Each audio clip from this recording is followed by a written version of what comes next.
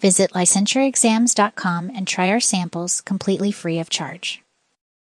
Hello there, and a warm welcome to our podcast on passing the National Clinical Mental Health Counseling Narrative Exam. We're here at counselingexam.com with the aim of offering you crucial insights that might help you gain those extra few points that might tip the scales in your favor. Remember, you already have what it takes. It's in there. You can do it. Today we're going to revisit treatment techniques used in person-centered therapy and give an example of how a therapist may use the technique. Number 1, active listening. This technique involves the therapist attentively listening to the client, including their spoken words, tone, body language, and emotional state. The therapist shows their understanding by paraphrasing, summarizing, and mirroring the client's expression. Example: the therapist might say, "It sounds like you're feeling overwhelmed by your work responsibilities." 2. Actualizing tendency. This concept is based on the belief that every individual has an innate tendency to develop in a positive direction and reach their full potential. In this context, the therapist encourages clients to believe in their capacity to grow and change. Example: you have faced such situations before, and I trust you can handle this one too. 3. Client empowerment. The therapist encourages the client to recognize their strengths, abilities, and potential, fostering a sense of self-efficacy and empowerment. Example: you've already made significant progress in handling your stress. How can you use these skills to manage your current situation? 4. Client self-determination. The therapist respects the client's autonomy, allowing them to make their own decisions and lead the therapeutic process.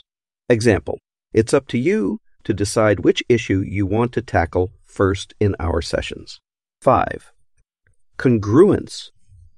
Genuineness or authenticity.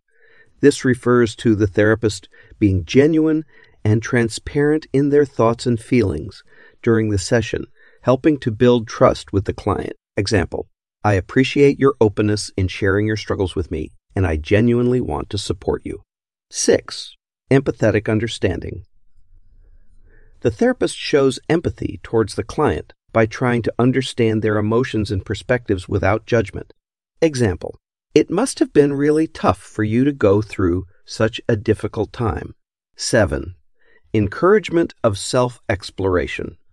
The therapist encourages the client to delve into their feelings, thoughts, and behaviors to better understand themselves. Example: can you tell me more about what made you feel that way?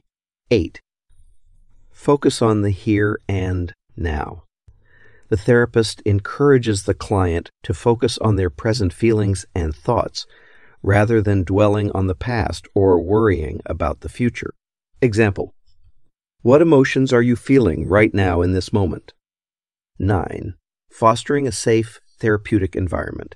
The therapist creates an environment where the client feels comfortable, safe, and understood, allowing for open communication.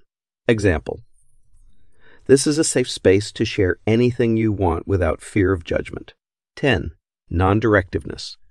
The therapist avoids directing the client towards specific actions or thoughts, instead facilitating the client's own self-discovery and personal growth.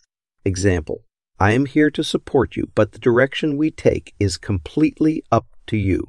11. Self-disclosure. Occasionally, therapists may share personal experiences or feelings relevant to the client's situation to build a more authentic and empathetic relationship. Example: when I faced a similar situation, I felt a lot of anxiety too. It's a normal reaction. And 12.